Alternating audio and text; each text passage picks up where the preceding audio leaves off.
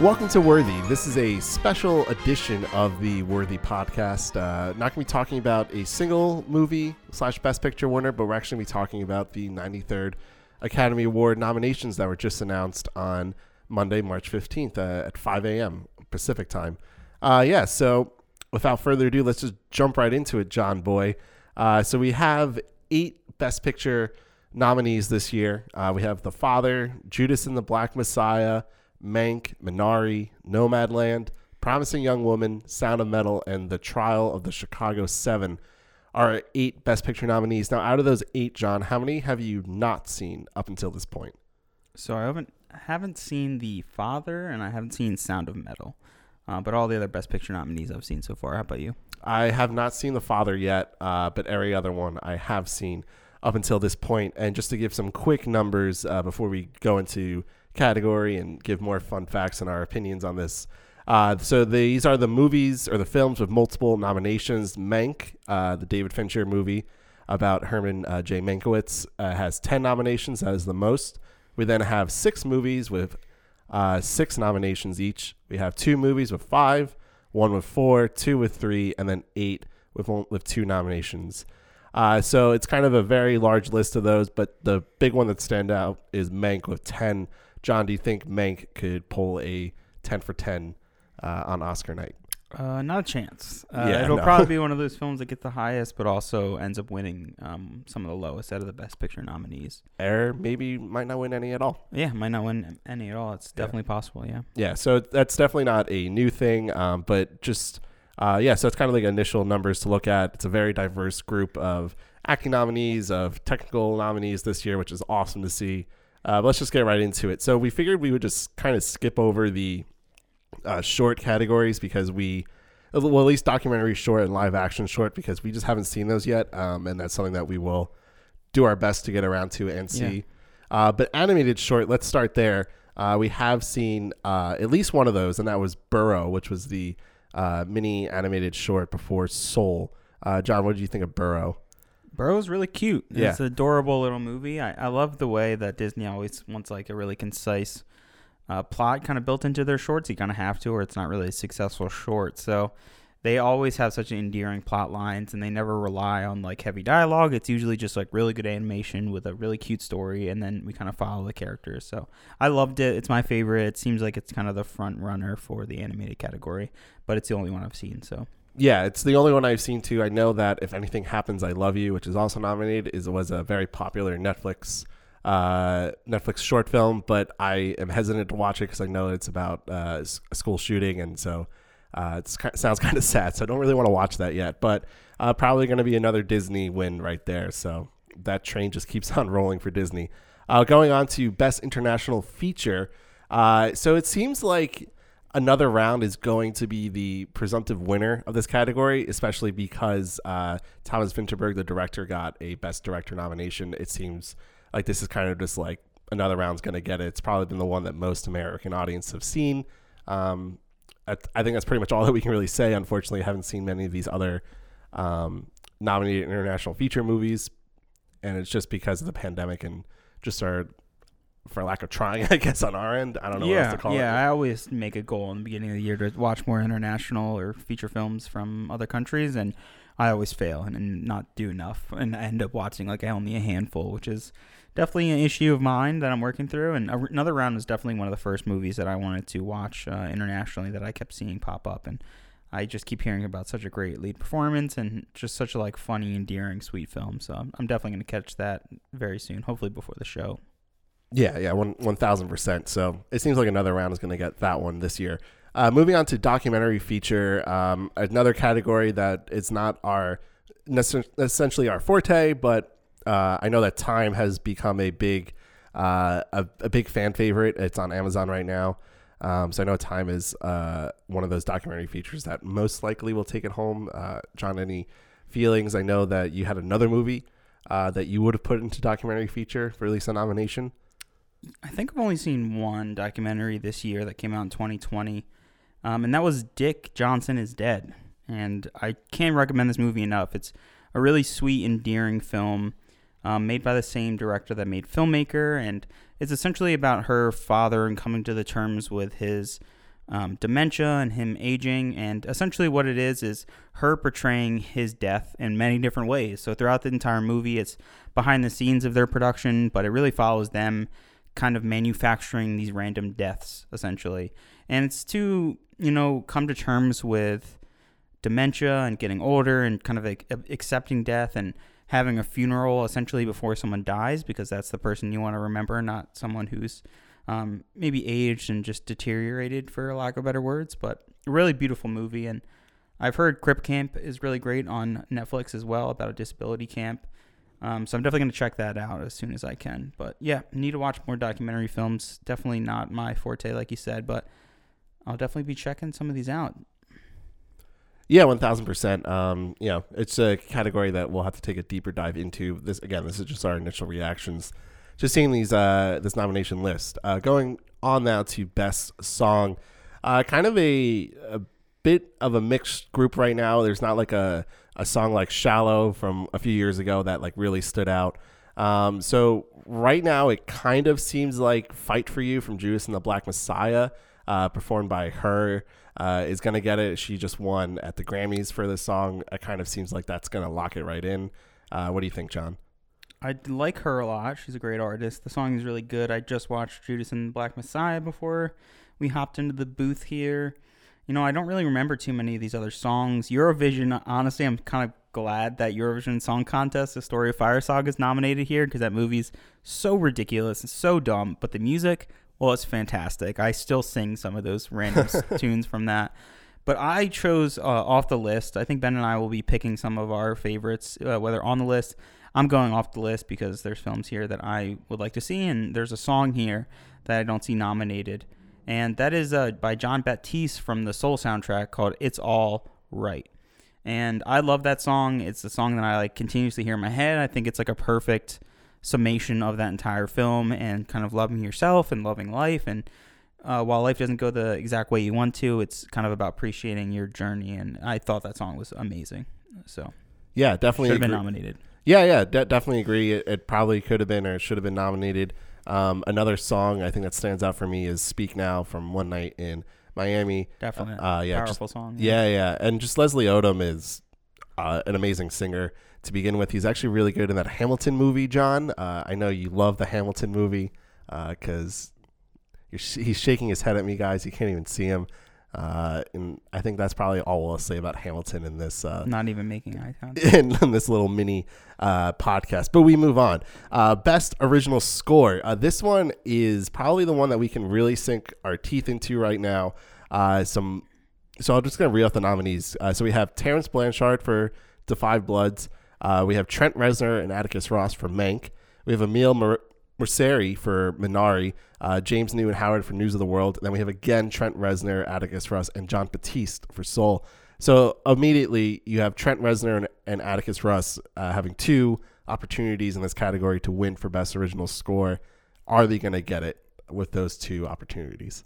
It looks like they will. From all indications, it seems like Soul's going to win. That's why I'm not too angry that It's All Right from the Soul soundtrack is not included on that Best Song.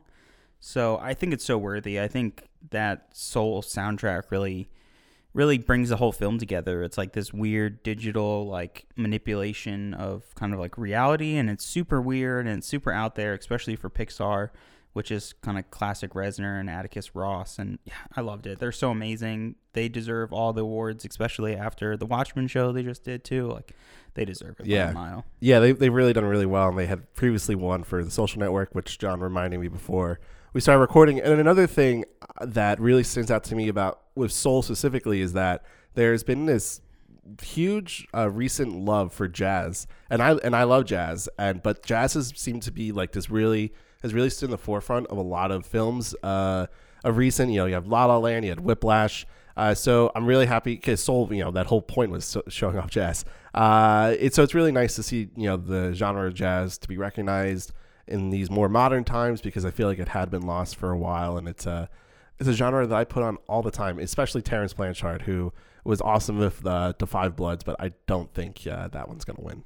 Yeah, I loved the soundtrack to Da 5 Bloods. It was very epic and grand, and definitely had this huge kind of brass music throughout the entire thing. Obviously, Trent Reznor and Atticus Ross for Mank.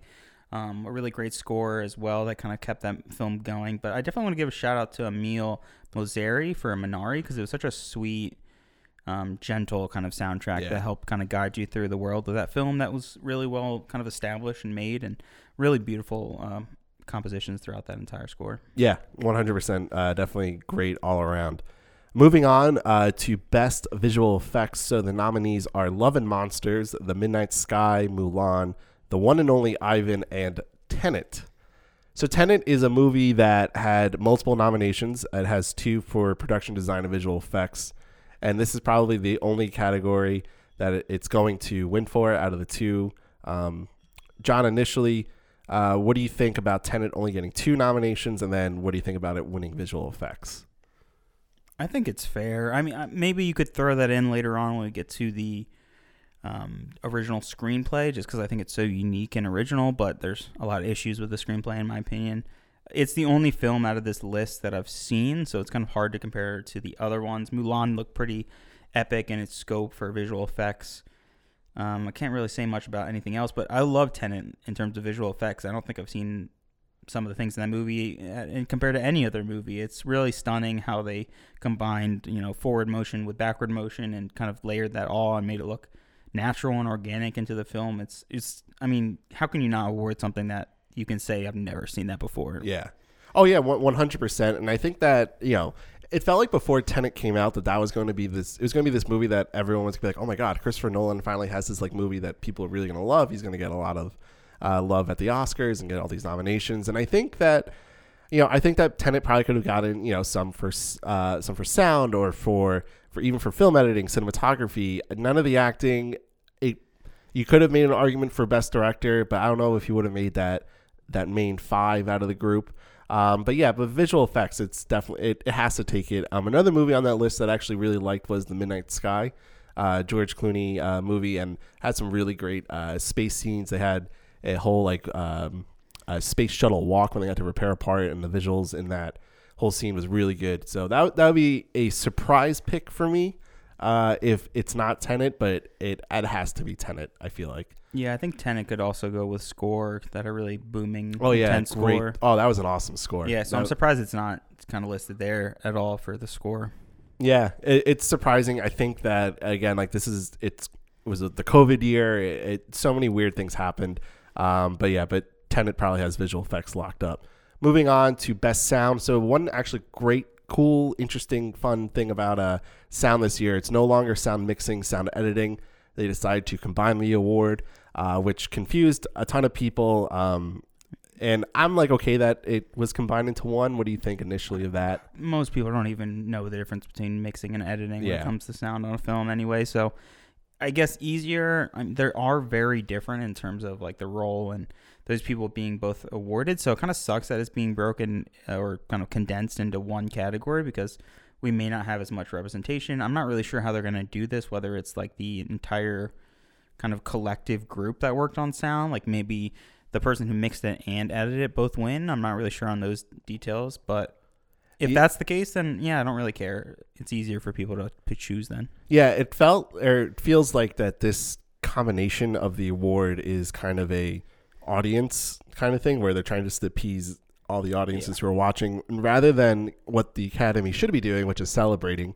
And we've talked about in other episodes, when we talk about, best assistant director, best dance direction. They're little minute things, but it's really cool that they honored that aspect of filmmaking. But sound is something that, I feel like it should be, it should still be the 2 categories, but I'm okay that it was combined. But let's get into the nominees for best sound. So we had Greyhound, Mank, News of the World, Soul, and Sound of Metal. I think out of those 5, it seems like Sound of Metal is going to take it.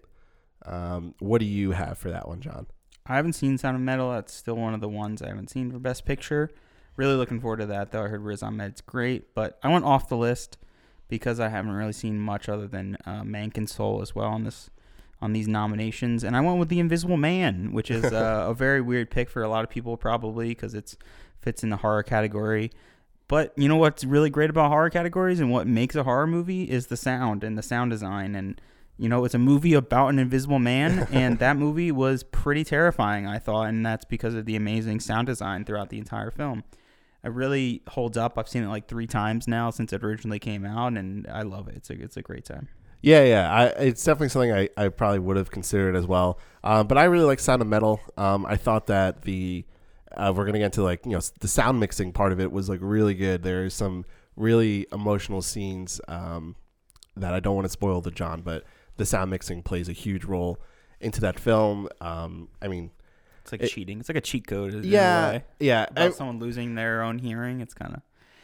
that's a bad thing. It just kind of has that kind of cheat code built It's funny. into it. I was thinking about this because it is a fairly quiet movie. And it was a year or 2 years ago when A Quiet Place was nominated for Best Sound. and I went off to a friend and I was like, if that movie gets Best Sound, like it's like the biggest BS I've ever seen. And I really didn't like that movie. But then I looked at Sound of Metal where it's mostly silent as well. And I'm like, that's actually the whole point of it was supposed to be designed around the sound. And like, yeah, he's losing it, but it's also the way it's mixed. It's much more purposeful than just A Quiet Place, which is... Did that win for Best Mixing or Editing? I don't think it won at all. Oh, I thought you were saying it did. No. I was saying that if it did, okay. then there's another few movies in this year that if it did win, I think me and John are going to go nuts in a bad way.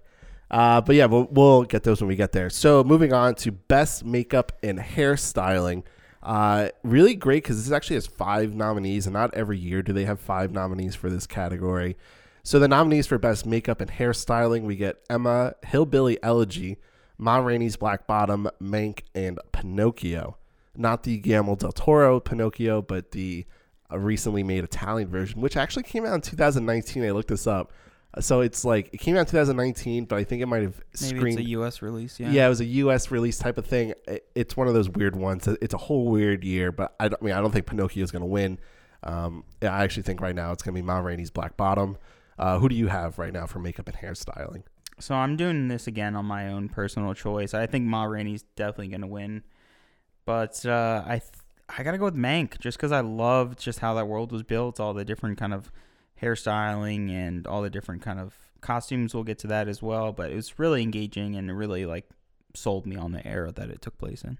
Yeah. I could definitely buy Mank getting it just because it's a big callback to that whole look in the 30s and 40s. But for me, it's Ma Rainey's Black Bottom. I just think that the way they dressed up Viola Davis was it looks exactly like she was from the 1920s. It had that feel, that style when I've seen old photos. So it really made me buy into the feel and look and idea of the film. So I think that's going to be Ma Rainey's Black Bottom there. Moving on to Best Editing. This is always a category that I can never get right. It's very hard, yeah. It's so hard. Last year, I know Ford versus Ferrari won, but I was very adamant that Parasite should have won because I felt Parasite, the whole structure and tone of that movie was all done by the editing. But that's just me. But we're talking about this year. So nominees for Best Editing, we have The Father, Nomadland, Promising Young Woman, Sound of Metal, and The Trial of the Chicago 7. And right now, it seems like The Trial of the Chicago 7 is going to be taking home that award. What do you think and feel about this award and Chicago 7 probably getting this? Well, Chloe Zhao did Nomadland's editing as well, so that's really impressive just because it's kind of loose in its structure and its plot, and it's pretty impressive the way she kind of ties it all in. Kevin Smith edited Clerks.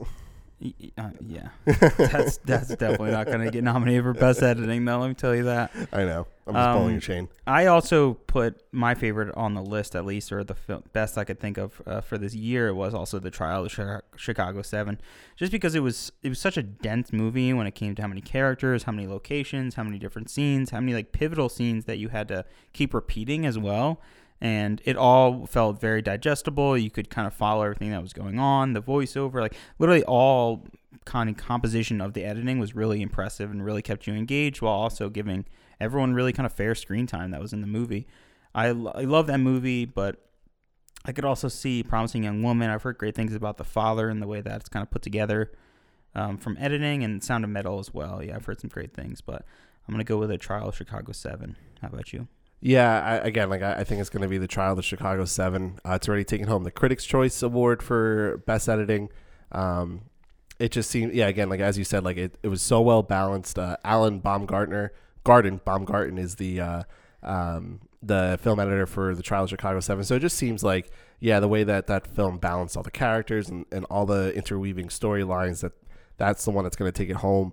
Wouldn't be surprised if Promising Young Woman takes it. Wouldn't be surprised if Sound of Metal takes it as well. So that's a category that we will just have to wait and see. Coming up to Best Cinematography, so this one I wanted to take a second just to talk about is because John has a fantastic pick, and it's not part of the nominee list, and I want to give that movie its own due because it is a great film. So, John, why don't you talk for a second about what you would have picked for Best Cinematography? So I will talk about a couple of snubs throughout this little kind of bonus episode here, but what I think is the most snubbed film of 2020 in this year's Oscars is a film called Bad Education, and it's directed by Corey Finley. And I really love this film for a number of reasons. Hugh Jackman leads it. It's a really interesting lead role with amazing performances, amazing cinematography. I'm going to go off the entire nomination list and say it's the best cinematography. It's not grand or complex. It's a really simple, a lot of even static shots, but it's all done so well and so intentional. And I was talking to Ben about just how particular each shot is, and even from a conversation, you might be watching conversations in films and really not think about the editing, and that's kind of the purpose, or you might not think about the cinematography. It's just to show what's on screen, to show the actors talking. And we've definitely rubbed into issues like that when it came to some of the previous Best Pictures. But for me, the way Bad Education, the cinematography by Lyle Vincent is so impressive. The way he kind of messes around with characters like perspective and view in terms of their POV is just astounding. I love the way he plays with perspective, and I think he's the director to watch. And it's ridiculous that Bad Education isn't nominated for literally anything in this entire category. It was an early HBO film, I think released in early January, and it just went right under the table. It needs more recognition, and more people need to watch it. Yeah, it's a fantastic film if you haven't seen it yet. Unfortunately, it wasn't nominated for Best Cinematography, but it definitely deserves some praise and discussion. But the films that were nominated for Best Cinematography were Judas and the Black Messiah, Mank, News of the World, Nomadland, and The Trial of the Chicago 7. I have Nomadland winning Best Cinematography. A lot of people have it winning Best Cinematography. I think that the way that they really open up the world of the film, it's supposed to be open world, obviously, but the way that it's all open but yet feels so intimate is very beautiful. I even watched a video of the cinematographer talking about how he would structure a lot of the shots, and actually used very minimal lighting for the film. He actually gave a great story how he felt nervous because he was filming Frances McDormand, and then Joel Cohen, Frances McDormand's husband, was right there behind him. So he had this huge Oscar-winning director standing behind him, and while he had to do his work. But yeah, I just think Nomadland is probably going to take it home. It's a beautiful looking film all around. What do you think out of the actual nominees of cinematographers? Yeah, word on the street is that Nomadland's going to win. It's so loose in terms of not only its plot and structure, but also in its cinematography. It's very just handheld, following the characters around. To me, it just kind of felt unplanned and naturalistic, which seems to be Zhao's kind of point of view for her films, which is great. It's really nice. I mean, the way that you can kind of pass cinematography off as maybe it's planned, but it looks naturalistic and kind of documentary in a way is really interesting. And obviously there's beautiful things in this movie. Whether that means it's the best cinematography, it's not really the case for me. It's a lot of open, really wide shots that kind of show you the huge landscapes that she sees throughout her journey in her life as a nomad. But you also get the intimate moments where she's kind of in her van, and it's really particular. But the movie didn't really stand out to me for its cinematography. In terms of News of the World, still haven't seen that. Trial of Chicago 7, I thought was pretty boring in terms of its cinematography. It just felt like, it fit the need for the script, which was just documenting everything that was happening. There were some cool, dramatic, trial scenes where you kind of have some fun camera movements and stuff like that. And I think that's the same with Judas and the Black Messiah. Nothing too inspirational to me. Mank, I think you could see a case for cinematography, just how gorgeous and authentic that film looked and how natural. I think they talked about how the film wanted to be if you pulled it out of Scorsese's vault or something like that, that it would look like a print from a black and white movie of his. Yeah, there's not really a wrong choice here. I think they're all like great in terms of cinematography. Just some are not as interesting to me as others. Yeah, I think that Mank is probably the runner-up in this category. You know, a lot of beautiful shot choices in that film. It's supposed to be indicative of Citizen Kane, of films from that era, but it seems like Nomadland is going to take it. I mean, we've been really spoiled the last few years with cinematography awards and winners. You know, we've had 2 Roger Deakins wins. We have 3 Emmanuel Lubezki wins. We had an Alfonso Cuarón win. So many great, beautiful films have come out recently, and that's why like this year feels a little bit weaker. Nomadland again looks beautiful. Mank looks beautiful, but doesn't have that same energy and feel to it like a 1917 or a Roma or a Birdman in past years. Moving on to Best Costume Design, the nominees are Emma, Ma Rainey's Black Bottom, Mank, Mulan, and Pinocchio. Me and John agreed on this one that it seems like Mank is going to be the winner for Best Costume Design this year. I think Ma Rainey's Black Bottom could kind of come from the behind and really change things, could grab the win, because I think there's some really awesome costume designs in that really kind of sells the era. I want to give a shout out to Tenon again too, man. Like there's some, you're just going to talk about a suit, but there are some really cool fucking suits They're in that really movie. Cool suits. And they all look so badass. And when they go to India, there's awesome costumes and set design there too. That movie is awesome when it comes to like all the technical elements besides the script. But yeah, another movie that actually would give a shout out to is Minari. When we first watched Minari, I actually said out loud that Steven Yeun's character, he's wearing a red hat. I'm like, is that supposed to be a call out to the MAGA hats? Is that supposed to? I mean, we don't know because it's supposed to take place in the 80s. Yeah. So it could be, it couldn't be. But that's actually a movie that I thought had really great costume design. Yeah, I agree. Ma Rainey's Black Bottom has some really great costumes, but I think Mank is probably, for me, I think this is going to be Mank's only win in costume design. Moving on to production design. The nominees are The Father, Mank, Ma Rainey's Black Bottom, News of the World, and Tenet. John, who do you have winning production design for this year? I have to go with Mank, just because that movie feels just directly out of that era.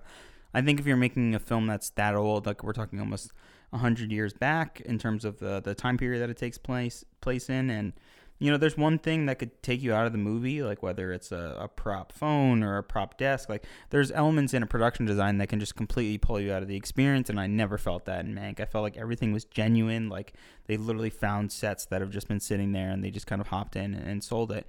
Plus you have the huge mansions that they kind of like film in that represent the really rich man. I'm blanking on his name. William Randolph Hearst. Yes, with the Hearst Castle and all of that. It's really gorgeous. I mean, I don't know if they shot in Hearst Castle, but I don't really think so.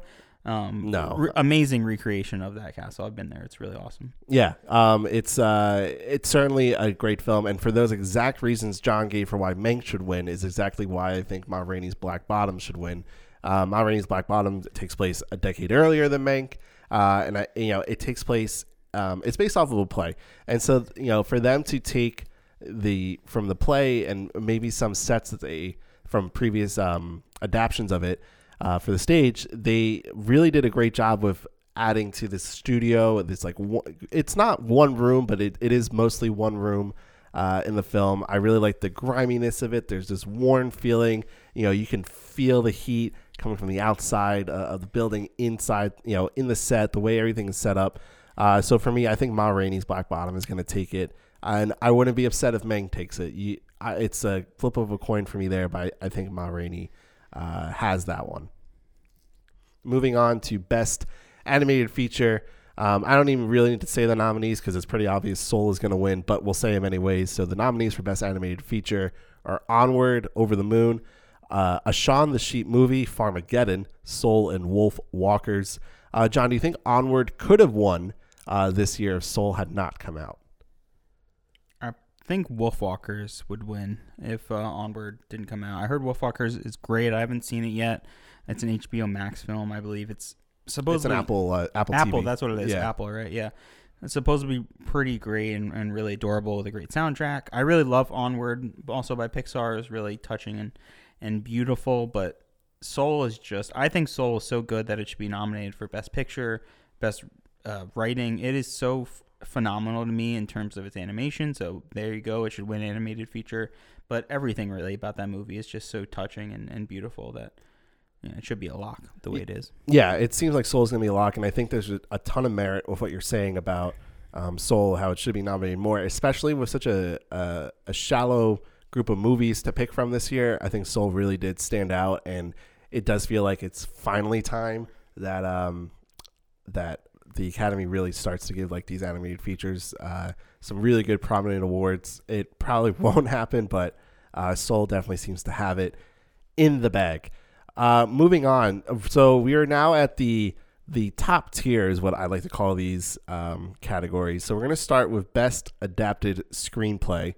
The nominees are Borat subsequent movie film, The Father, Nomadland, One Night in Miami, and The White Tiger. I'll just say this first, that if Borat subsequent movie film wins Best Adapted Screenplay, I really think John and I are going to lose our shit.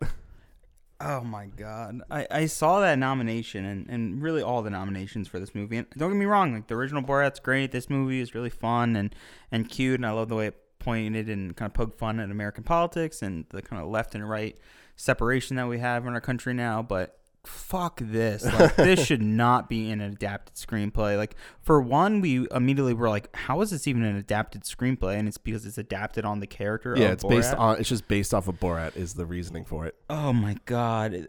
It's honestly offensive. Like, not only is that movie probably such a small script because most of it is just organic kind of happening and reacting to the situations. Like, I've watched a lot of interviews with Sacha Baron Cohen and how, the script is essentially talking points, and the talking points are you kind of get people to probe people to say certain things, and then Borat can react in these certain ways. But that's not a fucking script. I'm sorry. Like, that is not what a feature script is. Like, this should not be nominated. It's probably what pisses me off about any of these nominations, because it's kind of ridiculous. It's so offensive to someone who sits down and writes maybe 300 pages of a script and goes so deep into characters, their thought, and being subtle but having really like authentic, natural dialogue. It's so ridiculous that you could just say that Borat subsequent movie film is worthy of an adapted screenplay nomination. Like, my pick here is not even a nomination at all. It's The Devil All the Time, which is another Netflix film. And while Netflix is getting so much of the love this year, that is an amazing adapted screenplay directly from a book, and it uses direct voiceover in the book, and usually that's like a crutch, and it leads to a poor script and a poor movie. But I found The Devil All the Time to be so engaging and so beautiful and powerful by the end of it that I couldn't believe that it has just been thrown on Netflix and not many people were talking about it other than, eating some spiders. I can just go on and on, but tell me what you're feeling, Ben. Yeah, I totally agree about Borat. I think it's bullshitty. Devil All the Time could have been nominated for me, but I think the winner is Nomadland, and that's just based off of, most Best Picture winners. So I'm going to give some numbers. So for all the Best Picture winners, 18 of them have won Best Original Screenplay, and 42 of them have won Best Adapted Screenplay. So that means 60 out of the 92 previous Best Picture winners win a screenplay award. So to win a screenplay, it's indicative of that you're probably going to win Best Picture. I feel like Nomadland is the strongest out of these five. It's such a great story. I think you probably can tell what I'm going to pick for Best Picture, and I hope that we do get to do our 93rd episode of Worthy on Nomadland, and to really dive deep more into the screenplay, more of it. But I just think that Nomadland is the strongest out of adapted screenplay, and it seems like all signs are pointing to that. Despite Borat being nominated, that it's not going to win. It's going to be Nomadland taking home this award. Nomadland's that's also kind of a tricky thing for me too, just because I've heard about how loose her kind of structure is while she's filming, and I know there was a lot of like non-actors, and I don't know if they were directly given lines. I know some people were just like kind of interacted with Frances McDormand as if she was a real person. So it feels like this category is just getting blurred, and it's just like, how much of Nomadland was actually written down in a script. It's based off of a book. It is based off of a book, but I know it was very loosely adapted where they kind of just followed Frances McDormand around. Yeah, so it's like, what of the script did we have beforehand and what did we finish with? It is a nonfiction book. It's probably pretty loose. And I think that's actually what adds to a lot of the importance and really the greatness, I would, for lack of a better word, of Nomadland, is because it adds it is loose and it adds the real people into the film. It feels authentic, even though I hate using that word authentic when it comes to talking about movies. I just feel like adapted screenplay, original screenplay, it's such a weird category because there over the years there have been movies in original screenplay that should have been adapted. It should have been original. Just forget the name adapted and original. I think just as a screenplay itself, Nomadland was very strong, and I think it's just going to take it. For me, it's the way I look at adapted screenplay and the way I think it should be looked at is just how well is the material adapted to the screen. And I think The Father is probably a great representation. I haven't seen that, but I heard how well it kind of plays with perspective and Anthony Hopkins' kind of lead performance kind of guiding us through that. And I'm sure that has an amazing kind of adaptation from the book. And same with The White Tiger. I heard that's really engaging and a fun ride. One Night in Miami, I think is... it seemed very similar in terms of the way it might have come from the stage onto the screen. So it's a great script before it even became a screenplay. So, maybe it gets that nod just because it's very well written in terms of its characters and its dialogue and its kind of plot structure that's kind of maintained as if it were on a stage. But to me, that's not that interesting and that's not that much of an adaptation in general. It felt pretty similar to the way it would have appeared on stage, and that's why I just kind of drove home that The Devil All the Time is the best adaptation of the year, because it took a book and it used a lot of the book's elements, but still it made a film, and it made a film that was damn good in my opinion. So for you, is it if a movie that's nominated for adapted screenplay is not based off of a book, is it harder for you to swallow a pill that it deserves to be there? No, because I don't read books that often, so I probably haven't read the book. No, but I mean, I would have to go through and look at nominations or winners that were based on other things, but how many other things could it be based on? I mean, the fact that Borat is literally an adapted screenplay just because of the first film and his character existing is pretty ridiculous to me. Yeah, no, that instance is ridiculous. There's a ton of things that have gone on over the years, but it is what it is for this year. But yeah, so. I think Nomadland's going to win. John would have picked The Devil All the Time to at least have been nominated for this, and it just kind of seems like Nomadland's going to take it. Moving on to Best Original Screenplay, the nominees are Judas and the Black Messiah, Minari, Promising Young Woman, Sound of Metal, and The Trial of the Chicago 7. Before we even give our answers to this, what a great group of picks, and there's no Mank nomination for this category. And that felt like kind of a, whoa, that should have been there. It felt like a blow to Fincher's gut since it was written by his father mainly. Yeah, that's pretty intense that it wasn't nominated. I think there's more room for other films here. Especially for getting 10 nominations in total. Yeah, to not give it to that. Yeah. Yeah, but it doesn't seem like it would have won necessarily. So out of these 5, John, which one do you have winning Best Original Screenplay? Well, I have my favorite being The Trial of Chicago 7. I think this is a category it's pretty hard. It seems pretty up in the air in terms of what might win. Judas and the Black Messiah, I don't really think is going to go home with much other than maybe an acting award, so it could go to that. But in terms of my favorite, The Trial of Chicago 7 is insanely well written.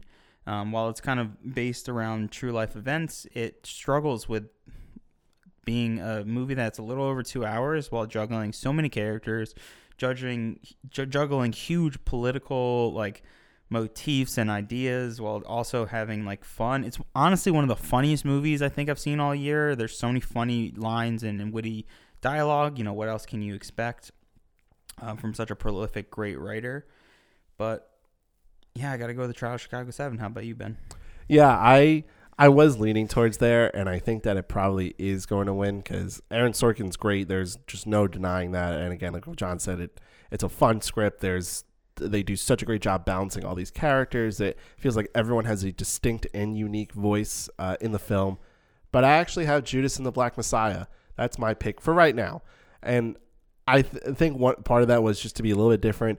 And another part of that is that I actually think that the plot line and the story structure of Judas and the Black Messiah is very unique. And also, again, like it's Aaron Sorkin has already won. He's great. Maybe we'll give some love to some other people. And Judas and the Black Messiah, just I thought was a very the way everything is interweaved. I thought it was very profound with a lot of things that they were saying and talking about. It makes some great points, and I think that it was, again, like screenplay goes so hand in hand with performances, and we got some really good performances out of Lakeith Stanfield and Daniel Kaluuya from that film. And I just feel like, as a surprise and maybe as a hopeful pick, Judas and the Black Messiah could take it home, but it's probably going to be Aaron Sorkin for The Trial of Chicago 7, which sets up the whole, like, well, which of these two movies are going to win? Because it does feel like Nomadland and The Trial of Chicago 7 are the two quote-unquote front-runners for Best Picture. Moving on to probably the most heated category for John and I and for a lot of people, and that is Best Supporting Actress.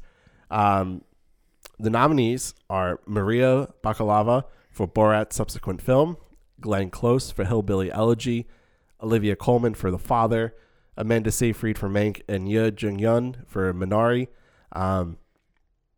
Definitely just going to throw this out there. If Maria Bakalova wins Best Supporting Actress, I really am going to go nuts and go wild, because that is not a performance that was that great. She got into a room with Rudy Giuliani and made him, reveal himself, even though we probably all should have known that. Like, yeah, she had to put herself in these situations. But that style of acting and that character has been done multiple times across so many different TV shows and movies and so many comedies. I don't think Maria Bakalova gave a performance of a lifetime. Yeah, she was in probably a stressful situation at times. But then if she deserves Best Supporting Actress, then fucking Sacha Baron Cohen should be Best Actor for Borat. And it's just, I just do not want her to win. I think it's a slap in the face to so many great actresses if she wins. I'm sure she's a great person, but Maria Bakalova should not win Best Supporting Actress this year.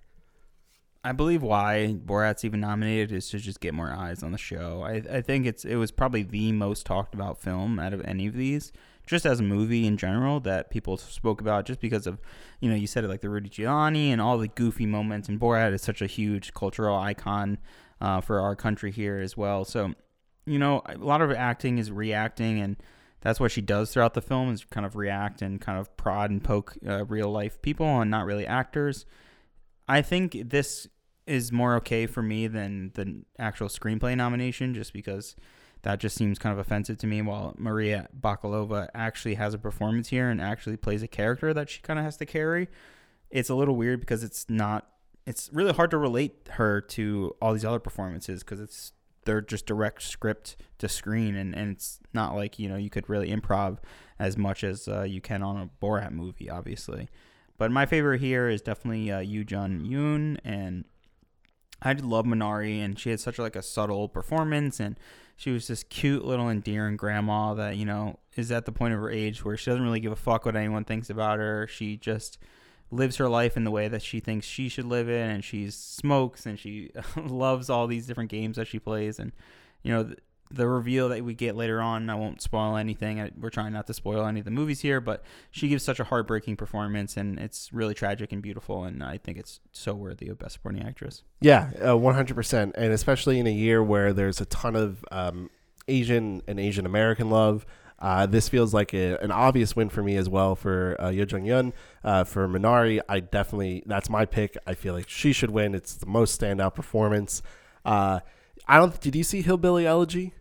No, I heard very mixed things. It's awful. Yeah, I've heard that. I mean, it's up for, that's the thing. Has a Razzie as well as Best Actress, well, Glenn Close specifically is up for a Razzie, and she's in this category, and I know that she's Glenn Close. I get it that, and I think this year, if she loses, she would tie Peter O'Toole, I think, with 8 nominations without a win, which, it sucks to be, in that category, and Peter O'Toole should have an Oscar. He should have freaking won for Lawrence of Arabia. That's not here nor there. The point is that just because, she shouldn't be in this category. It's not a good film. Her performance is, she dressed up like a like a white trash, grandma, and like, okay, like that's fine, but it's nothing like that's really good. So I hope she doesn't win.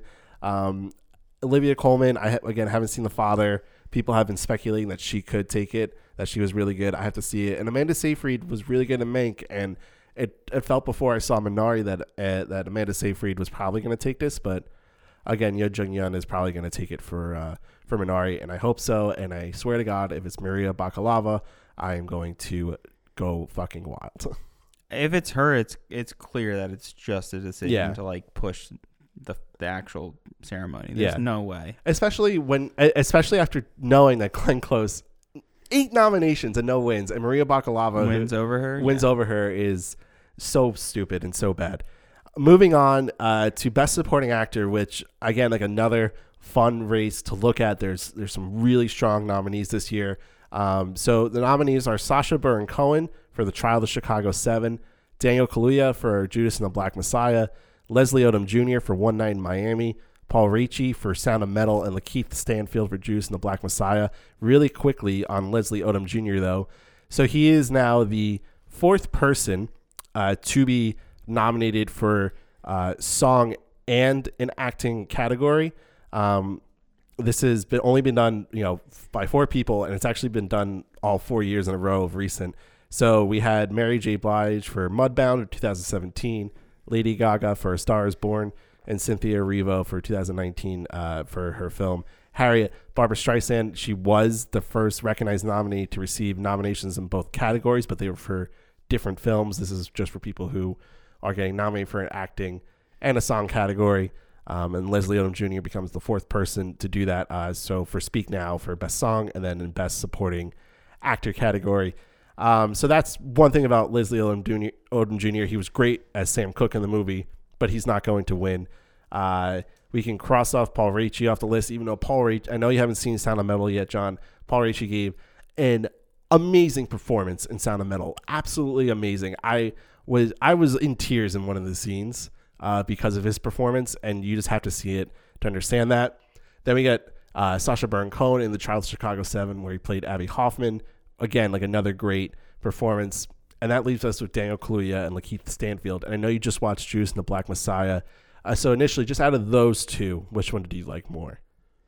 It's really tough because, I mean, there's issues with people saying that they're even nominated. Lakeith Stanfield is definitely the lead in that movie. I think he should be nominated. Is he the lead? Because I actually felt told from his whole perspective. Yeah, I think he's the lead. But Kaluuya has opens and starts with him. Yeah, I know, but it feels like Kaluuya is like the lead guy. It's just the movie. It's just like the character that people know about the most. So I think that's why people would say he's the lead. But no, I think the movie's all about his character, and I don't know between the 2 of them. It's really weird. Yeah, it's hard to pick. I mean, I originally had Daniel Kaluuya as my favorite. I think he's going to win, but honestly, out of these 5, I think Sacha Baron Cohen's performance is my favorite because he wears his heart on his sleeve. He's really abrasive, but also funny at the same time. And it seemed from all retrospectives that he's really kind of idealized and represented that real life person very well in the film, and is a character that he's wanted to play for so long. So that would be really awesome to see him win that, because I think he's been in the runnings to play that character for like almost 20 years now at this point. But it's most like Kaluuya it's probably going to take it home from what I've heard. Yeah, I think Sacha Baron Cohen was really great. I thought Daniel Kaluuya was really great. He's probably going to win it, but I actually feel like Lakeith Stanfield was the better performance out of Judas and the Black Messiah. If you ever talk to me about The Departed, I'll always say that Leo's performance in The Departed was the best performance he's ever given, and it goes into I sincerely believe that. Okay. I think I feel that with the character that Leo plays and that Lakeith plays in those films, they are people that have to go undercover. They have to fit into this whole situation, and they still have to be themselves in other scenes and then still transform into these other characters within the film. So they're essentially playing these 2 different roles. They're acting within the acting. And so for me, Lakeith Stanfield really reminded me of Leo's performance in The Departed, and I loved Leo in that film. It was very raw and emotional, and I just feel like Lakeith has that same like mindset you have to be in to be undercover, to have to perform just right on the spot. And again, which I guess you could say is the reason why Maria Bakalova should win for Borat, but that it's totally different. It's totally different films and movies. But yeah, it seems like Daniel Kaluuya is going to win. But we have some other people that we probably would have picked over him, but I don't think there's anything wrong with that. Moving on to Best Actress category. This one is another fun one. So many different things. First, the nominees are Viola Davis for Ma Rainey's Black Bottom, Andra Day for The United States versus Billie Holiday, Vanessa Kirby for Pieces of a Woman, Frances McDormand for Nomadland, and Carey Mulligan for Promising Young Woman. Before we get into our picks and how we feel about that, these are some great facts. Viola Davis, being nominated for Best Actress, is now the most nominated black actress ever, with 4 acting nominations and 2 in the Best Actress category. She has 1 win for Fences for Best Supporting Actress. Viola Davis is a phenomenal actress. If you've ever seen the TV show How to Get Away with Murder, she kills it in that as well. She was great in Fences. She was really great in Ma Rainey's Black Bottom. So some huge love to Viola Davis. And then the other fun fact I wanted to bring up was Frances McDormand. Frances McDormand has 2 Best Actress wins, and if she was to win this year, she would have 3, and that would put her in sole possession of second place of the most awarded female in the Best Actress category. Meryl Streep, I know, has won 3, but she won 2 for Best Actress and 1 for Best Supporting Actress. So if Frances McDormand wins, she would only trail Katharine Hepburn for most Best Actress wins, and Katharine Hepburn has 4. So really prestigious company to be in. Not many people have even 3 acting awards, so she's definitely up there. But we don't think that she's going to win. We don't think Viola Davis is going to win. John, who is going to win Best Actress this year? I think Carey Mulligan is going to win, and for Promising Young Woman, and that is probably my favorite female lead performance this year. I loved her complex character. You know from the minute you see her, what kind of ideology she has, what she's going for, but you don't really understand how complex and I don't want to say manipulative, but she's manipulative to herself and to the people around her, but yet you really root for her and you love her and you want to see her win in this movie, and you want to see her get her justice that she thinks that some of the women or some of the characters in the film, don't really get. But she just carries it. I think Frances McDormand is pretty great in Nomadland. It's obviously a film she has to carry. I haven't finished Pieces of a Woman or seen The United States versus Billie Holiday, so I can't really speak on that. Obviously, Viola Davis carries Ma Rainey's Black Bottom. Every scene she's in, you can't take her eyes off of her. She's so energetic, and obviously her character is so in your face and aggressive, but she's the perfect actress for that character. But yeah, I got to go with Carey Mulligan. She's such a complex character, so you already get that +1. Plus, she just kills the performance. She's even in the subtle scenes, you kind of have to read her face and her eyes, and yeah, amazing. I love that movie. Yeah, I love Carey Mulligan. There's this uneasiness about her, and me and John have talked about this fascination with villains in film, and especially with the Oscars, where they'll tend to take these fringe society characters and give them the win. I can think of Kathy Bates for Misery. You can even point to Heath Ledger of The Joker. I mean, that's an extreme that Carey Mulligan doesn't go to, but she gives a very haunting performance. It goes from 0 to 100 with her so many times throughout the film, and yeah, she really carries it. It's a very unique performance, and out of recent memory for Best Actress winners, this is probably one of the better ones I've seen. We did have Frances McDormand for 3 Billboards, Emma Stone for La La Land, but really outside of that, within the last 5, 6, 7 years, I can't think of a performance for Best Actress that was that really stands out like Carey Mulligan's. Yeah, it's really phenomenal. I'm excited to talk more about Promising Young Woman as we go further along here. And yeah, can't go wrong with some Mulligan. She's fantastic. Yeah, she's great. Moving on to Best Actor, another fun-filled category. So the nominees are Riz Ahmed for Sound of Metal, Chadwick Boseman for Ma Rainey's Black Bottom, Anthony Hopkins for The Father, Gary Oldman for Mank, and Steven Yeun for Minari. The biggest thing that really does stand out about this is that we have We have 2 Asian actors nominated, that's the first time ever. Riz Ahmed is the first Muslim to be nominated for Best Actor. We had Omar Sharif for Lawrence of Arabia back in the 60s. He was nominated for Best Supporting Actor. And then Mahershala Ali, he won 2 Best Supporting Actor awards for Green Book and Moonlight, but that was not a Best Actor nomination. So really great. And then Steven Yeun is also the first Asian American actor to be nominated for Best Actor. So initially, John, just thoughts on that and just this pool of these 5 actors to begin with. Well, the fact that Steven Yeun is the first Asian American nomination for Best Actor is really depressing. I mean, the fact that there has been more representation in that category is frankly really embarrassing for the Academy. It's great to see him here for Minari. He gives such a subtle, beautiful performance.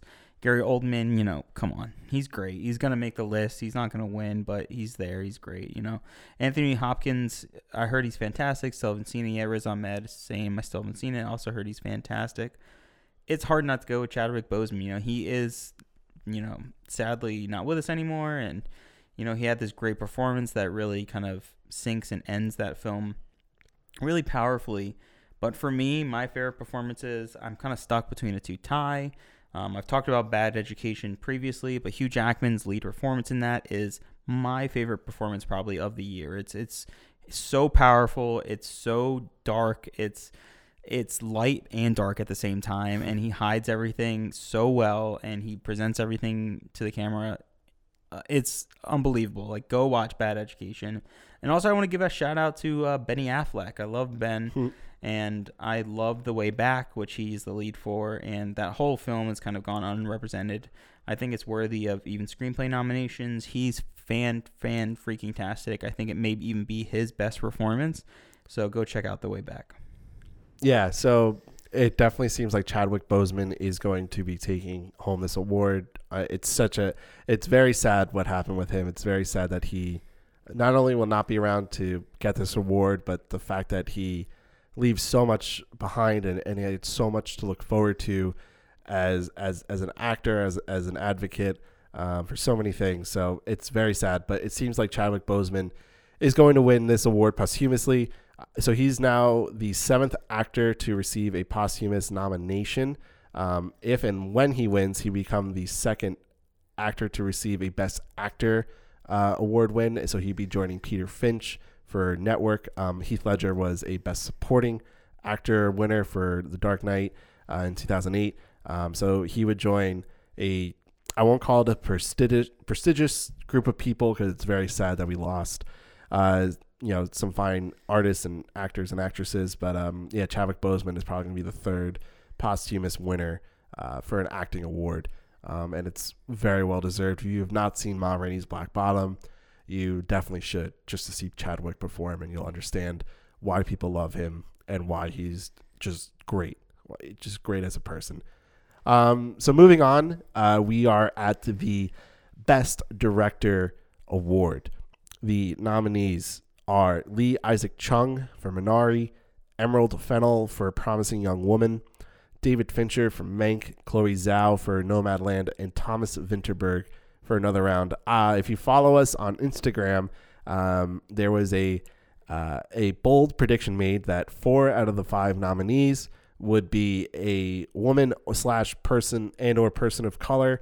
So we had 3 out of the 5, kind of reach that between Chloe Zhao, Emerald Fennell, and Lee Isaac Chung. It's the first time that we have 2 women directors nominated for this category, and we also have 2 Asians, nominated for this category. They would be joining Bong Joon-ho and Ong Lee, for that honor of being a Asian director and nominated. And so any initial thoughts about seeing this? There's a big omission there. Aaron Sorkin not being there for Trial Chicago 7. I think that really stands out. But anything really stand out to you before we give our pick for Best Director? I think, again, it's pretty sad that it's, first time 2 females are nominated for Best Director.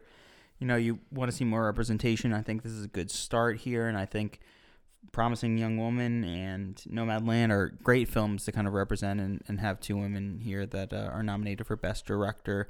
I think Sorkin, directing's not his sweet spot. Trial of Chicago 7 is, I would say, well directed because it's a lot of things that it's struggling, as we talked about, why I think it's going to win Best Screenwriting. But I think a lot of the work and most of his work is done on the page, and he follows the page probably to a T from what I've heard, and that's exactly what translates into his films, and I think that's why he's such a great writer, but I don't think he's the best director. There could have been more visual things and some nuances that could have been kind of sanded out if he were a slightly better director, and I think he's getting better. I think it's better than his last film, Molly's Game, and I can't wait for his next. So I will go into my pick out of the 5. I think my favorite here is Promising Young Woman, and I'll talk more about Promising Young Woman for the Best Picture category because it is nominated there. But the reason why I chose this for my Best Directing, and it's the reason why I think Fennell should win, is because this film is so complex, and a lot of people talk about directing really kind of focusing and specifically guiding the tone for films. It's about guiding characters, actors, the set and every kind of department on a film and getting them on the same page and having them understand what's going on, what's this leading to, the next scene, the arc that's ending, whatever it may be in a film. It's really challenging to do, and it's especially challenging to do to make a film that has essentially multiple genres. It's a really genre-bending film, and it kind of balances almost like a rom-com at points. It almost feels like a slasher at points. It's definitely a really engaging thriller that's like yet filled with tons of laughs. It's really impressive that she made this movie and none of it felt cheap. It didn't fall apart. It's honestly crazy that it's even nominated because I think it's such a weird movie in terms of its genre and where it fits and how indie it feels. But I love that it's there. I hope she wins and I hope she takes it home. But it looks like that Chloe Zhao and Nomadland are going to take the bag home for Best Director.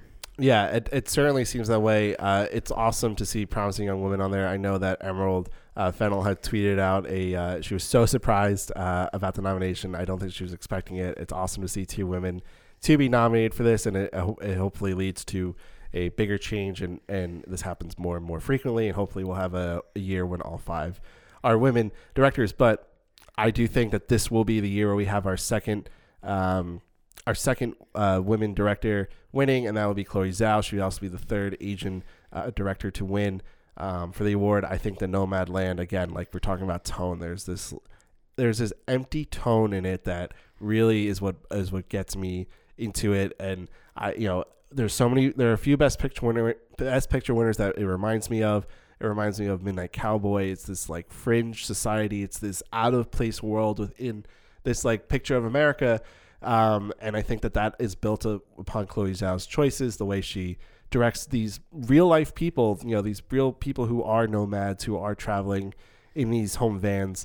And so the way she's able to not only direct them, but also to take a powerhouse like Frances McDormand and make her subtle and make her not be this, when you look at her 2 other performances in Fargo and 3 Billboards, she's this like jumps right out of the screen, Frances McDormand. But in this, she's very reeled back, and I think that has to do with Chloe Zhao's choices and the collaboration on it.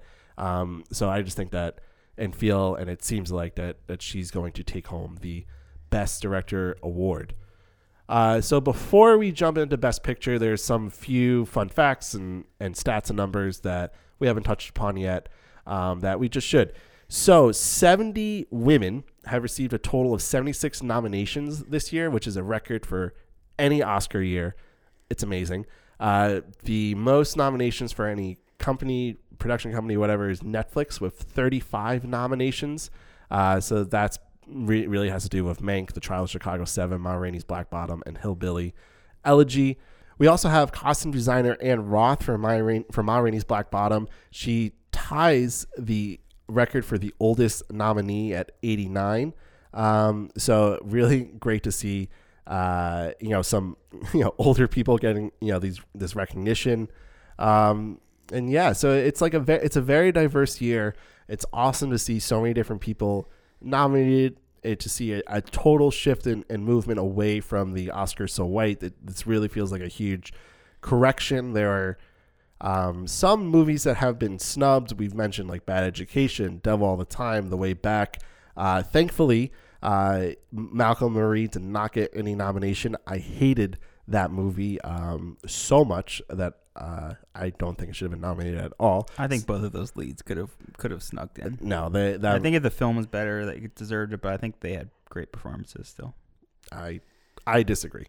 I think it's very over the top and very preachy in ways that I don't like. And that's like the script, though, right? That's not the acting.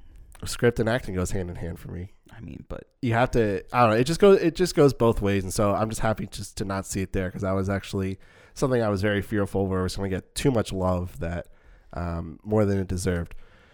Moving on though to the Best Picture category. Again, the nominees are The Father, Judas and the Black Messiah, Mank, Minari, Nomadland, Promising Young Woman, Sound of Metal, and The Trial of the Chicago 7. John, who is your pick for the Best Picture of the 93rd Academy Awards? So out of the actual nominees here, I think my favorite picture is Minari. I think it's so subtle.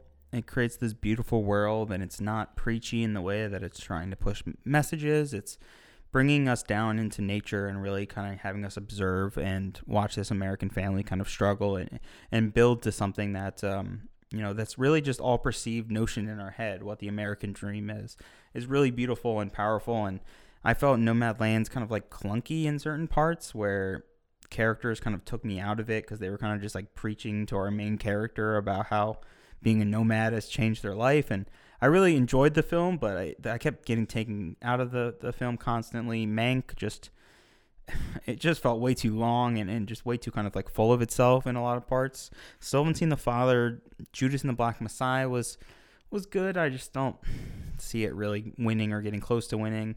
Sound of Metal I still haven't seen. The Trial of Chicago 7 is fantastic, but I think there could have been more to kind of enhance the film there.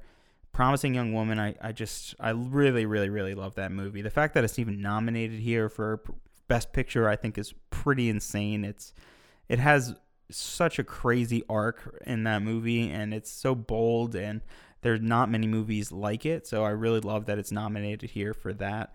But if I want to actually talk about my favorite movie of the year, it is what I've gushed about so much on this short little podcast here. It's Bad Education. I think you should go watch Bad Education. I really love it. Besides that, I really loved Bad Education is probably number one for me. Number two, it's a toss-up. I really love The Way Back, and then number three is probably Soul. So how about you? Out of nominations first, what was your favorite? So nominations first. So I think that Nomadland is going to take it. I said it before, sort of spoiled it before. I think Nomadland is going to take it. Again, it reminds me of a movie like Midnight Cowboy, where, again, it's talking about the fringe of society, this part of the world that a lot of people shy away from, and myself included. And so it's nice to see a film open up my eyes, open up my horizons, not just, really in the world, but also in the way it's shot. It's a very open film. It's beautiful. Frances McDormand is really great in it. The tone, the writing, the feel of it has everything that I could want. And for this very weird year of filmmaking, it just seems like the film that's going to take it. Going down, haven't seen The Father yet, so that's a movie I've heard lots of great things about. Got to see it. I love Judas and the Black Messiah. It's really great to see it nominated here. Mank, as you said before, it is a little full of itself. I actually think Fincher was, if we didn't have Nomadland, I actually think Fincher might have taken home Best Director, because that movie is all about Fincher's direction. I still think there's a possibility he might take home Best Director, honestly. It would be kind of out of the norm for someone to win Best Director and then win Best Picture, right? It would be out of the norm that he would win instead of Zhao, but I still see that they give a nod to him. I think there's a possibility that happens. Well, with recent trends, that probably would be the case. There has been a lot of, someone who wins Best Director, but then they don't win Best Picture of recent memory. Again, it's another award that is very common for Best Picture winners. I don't think it's going to happen. I would be mildly surprised if it does happen, just because I feel like Nomadland has so much momentum. But going back to Best Picture, I think it's going to be Nomadland. I love Minari. Minari really stands out to me.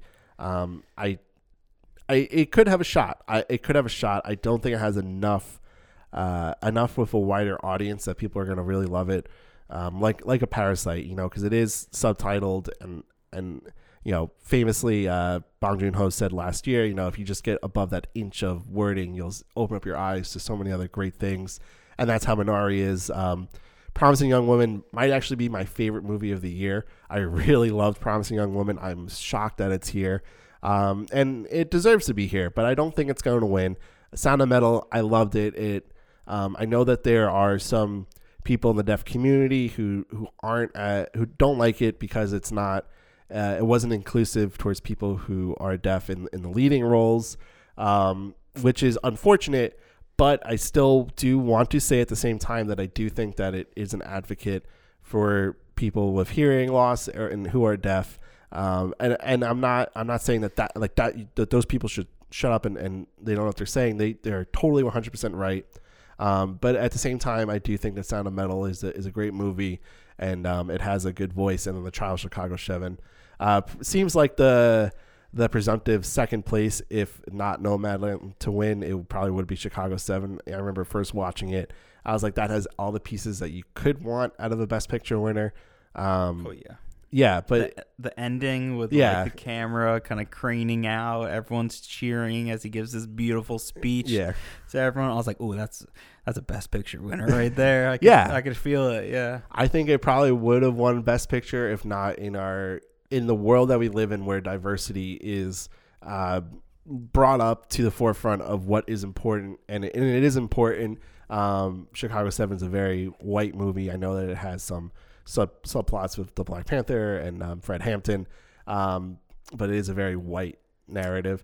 I mean, the characters are mainly white, though. That's the thing. It could have dove into the Black Panther Party more and spoke more about that, but we have Judas and the Black Messiah here as well, which is kind of similar in terms of story. I mean, Nomadland is an insanely white movie. I don't even think there's any person of color in that entire movie. Right. No, I agree. I agree with that. I do agree with that. I don't know. And I think that, but I think that's different, is that because it's about people who...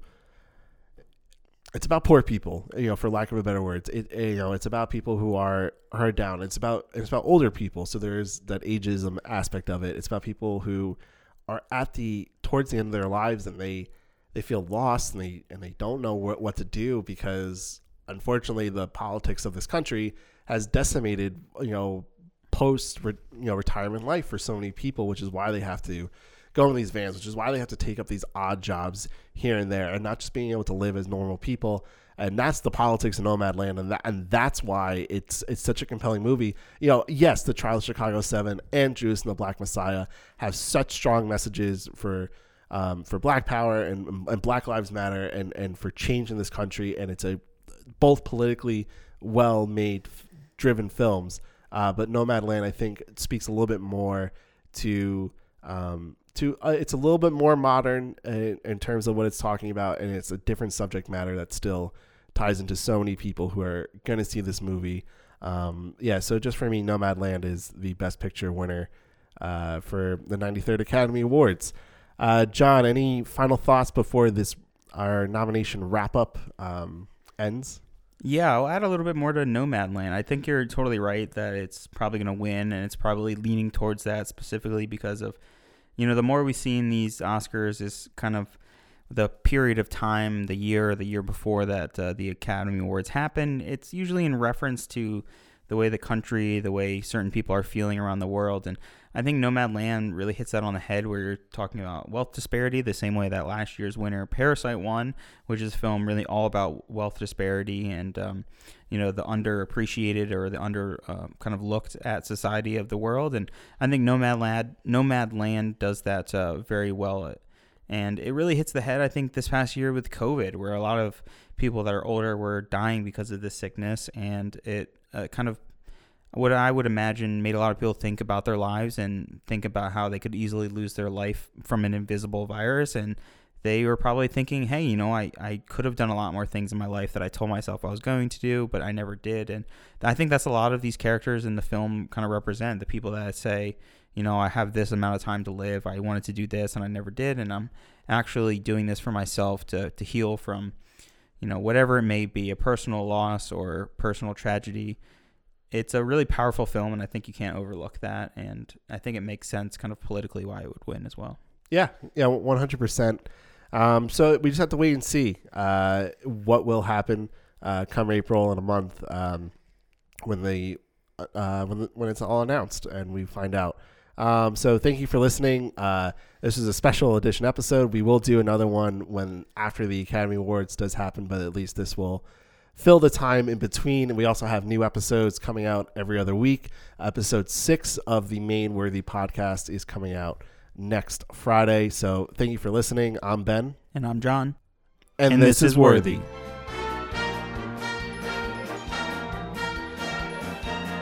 Thanks for listening to Worthy, the breakdown of every Best Picture winner from past to present. You can listen to us wherever you get your podcasts. Check us out on Instagram at Worthy Podcast, on Twitter at Worthy Pod, and on Facebook at Worthy Podcast. Any inquiries can be submitted to worthysubmissions@gmail.com. Again, that's worthysubmissions@gmail.com.